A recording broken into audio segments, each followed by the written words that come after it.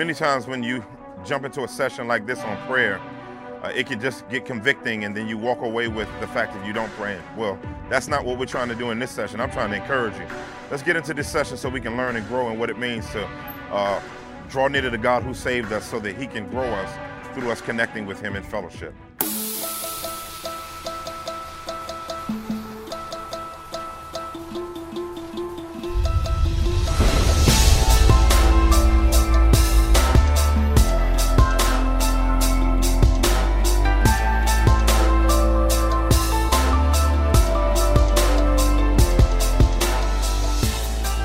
There's a story told of Dwight Moody going to England to hear Spurgeon preach. He traveled 4,000 miles to hear him preach, which is a long way to travel to hear anyone preach. So back then, he didn't have the transportation that we had, so 4,000 miles was quite the journey. And interestingly enough, when he got there to hear him preach and experience the gathering of the saints and the worship service, as powerful of a preacher as we know Spurgeon to have been, the Prince of Preachers, Moody didn't walk away with his preaching. He didn't walk away with his eloquence. He didn't walk away with the number of people that were packed into that great church facility. What he walked away with was his prayer. His prayer. Spurgeon's prayer was so powerful, he said, that it seemed that the power of God hit the room and that heaven came into the room. It was just extremely powerful. And when you think about it, and you think about a ministry like that, and a ministry like his, and a life like his, that a lot of us sort of draw on for years and years and years and years and years, over 100 years now, man, we could see that possibly the bedrock of the work that Christ did through that ministry was possibly through prayer.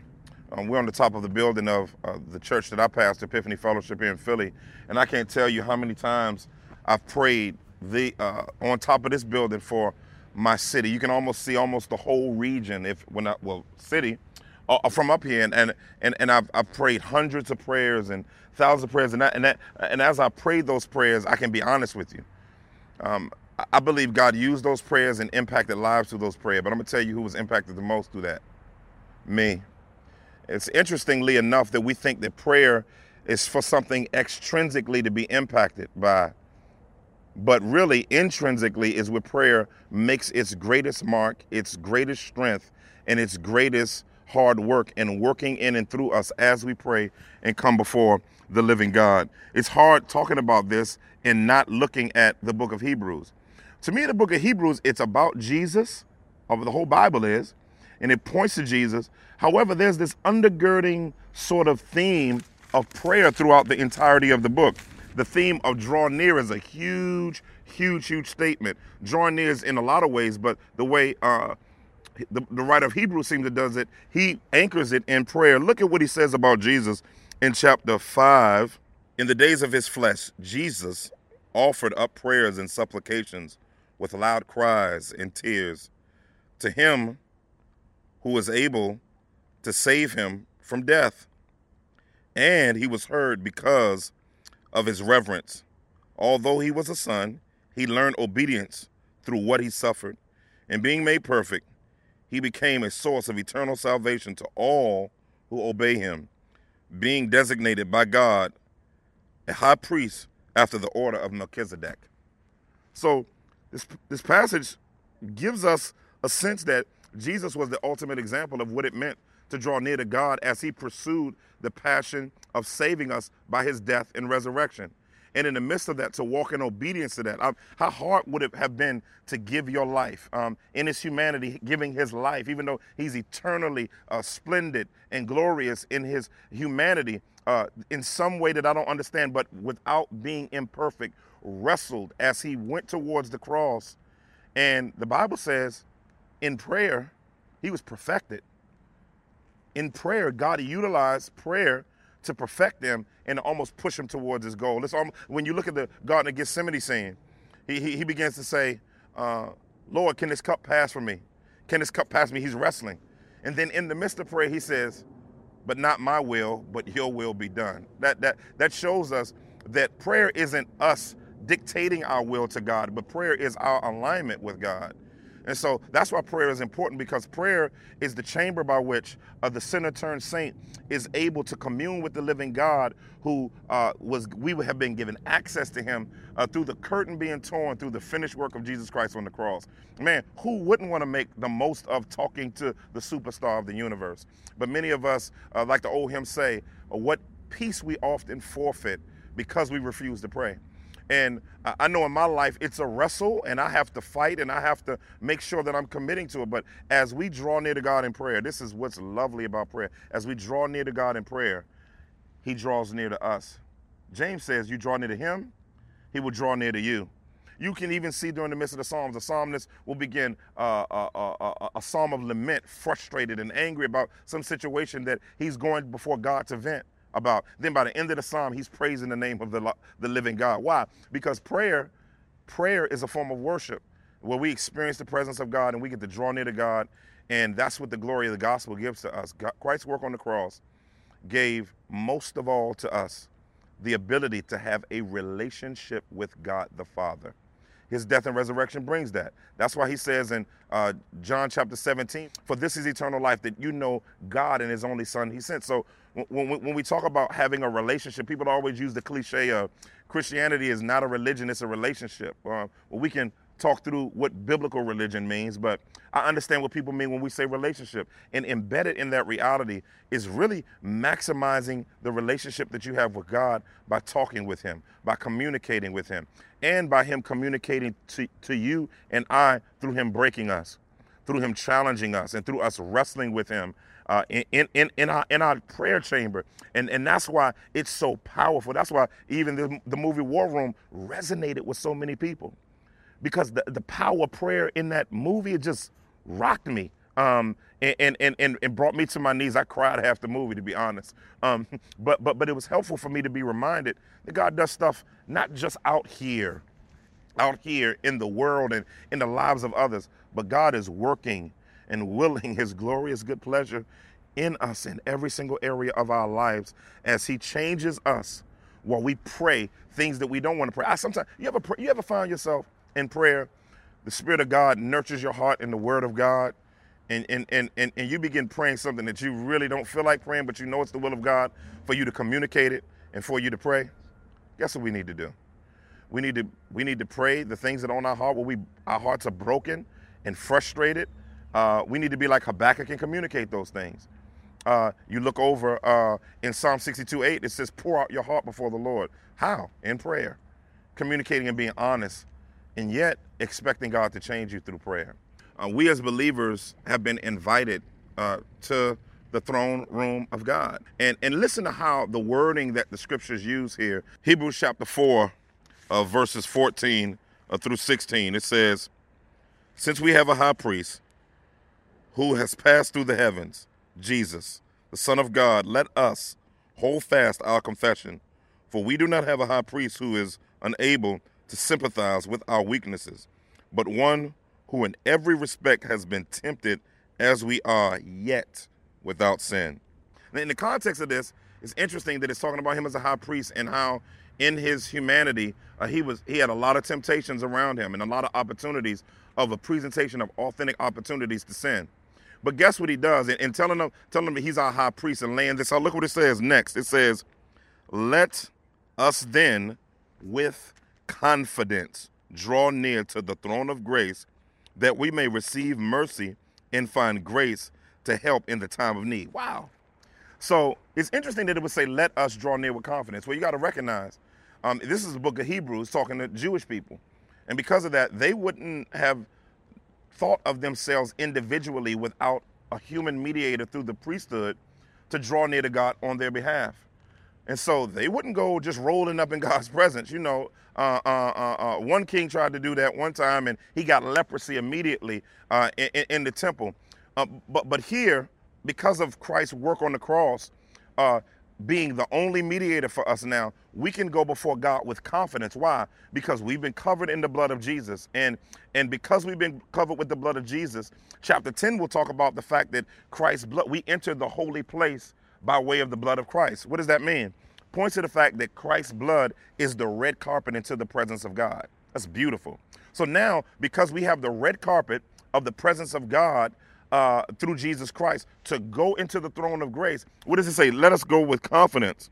Let us draw near to the throne of grace. It's interesting that this throne is called grace, charis, the throne of charis, the throne of unmerited favor. Wow. God is allowing his throne to be named grace.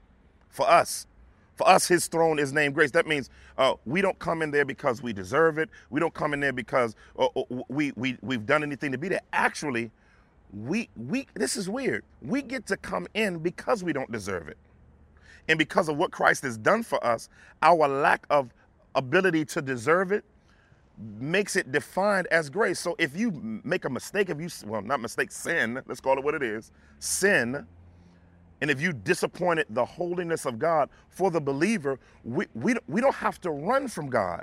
The Bible actually says because of Christ's work, because the throne being described as grace, we get to confidently go in even when we've sinned, even when we've blown it, even when we've destroyed everything and made the worst mishaps in our life.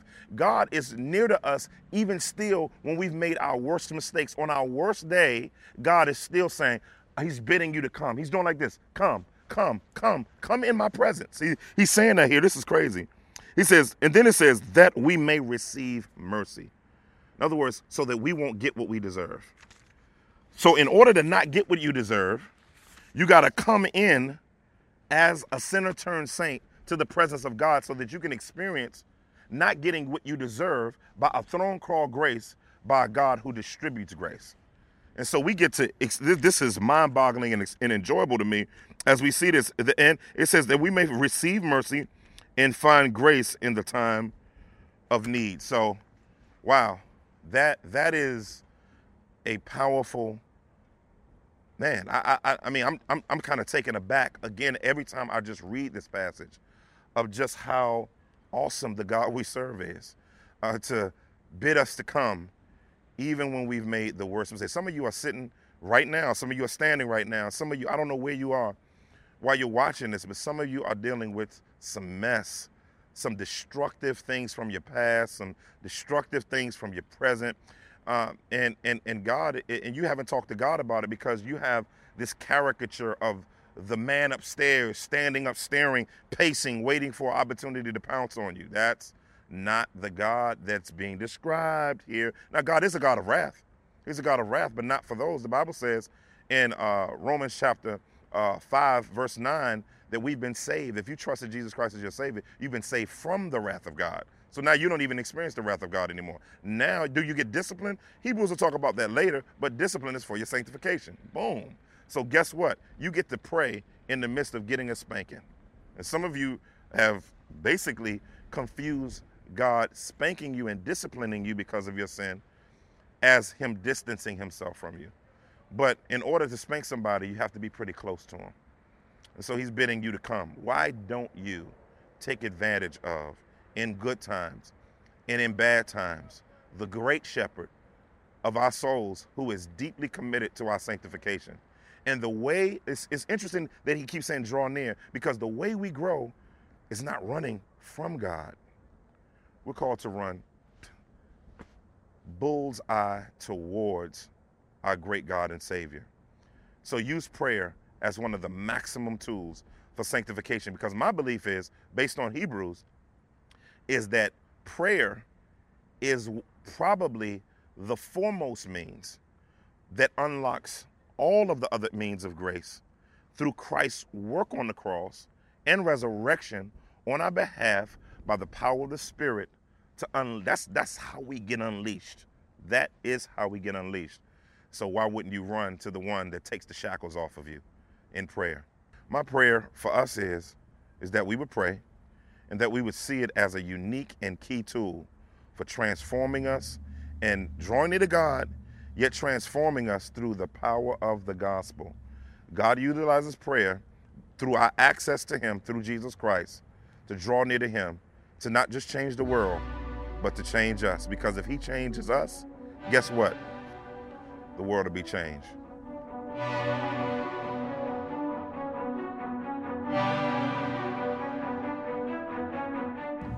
One major thing that happened to me was I have a sibling who did not know Christ, who took his own life a few years ago, 5 years ago. He was my closest sibling, and he was in prison also. So, I mean, I was already broken by that, and then to have, a suicide. For 2 years, I walked around in, in anguish, and that's when I really, I would say, I was a Christian before that, but I got to know the Lord very deeply. He's the man of sorrows.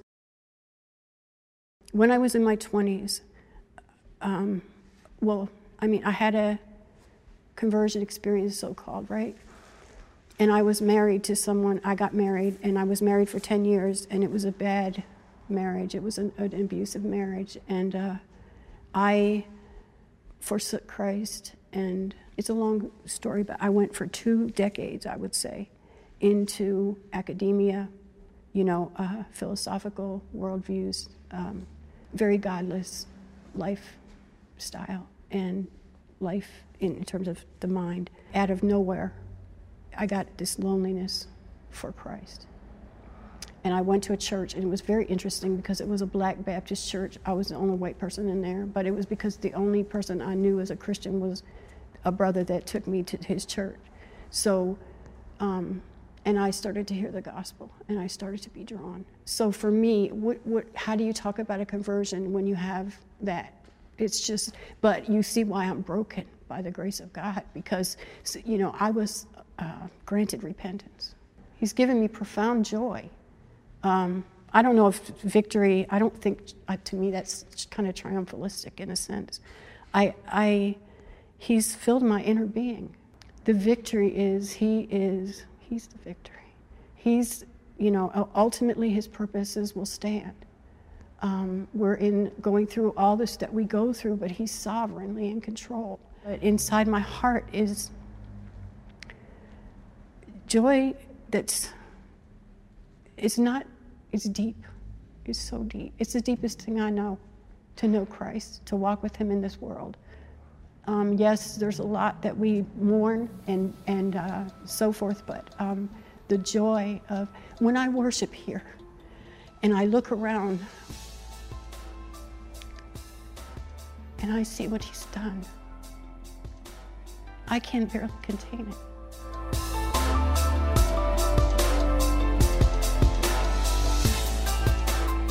As you can see, prayer is key to our sanctification. And then going through the book of Hebrews, hopefully you see some little nuggets in there that can help you to draw near to God and be encouraged to do that. Don't just walk away convicted about prayer. Go on and get into prayer. Blessings to you.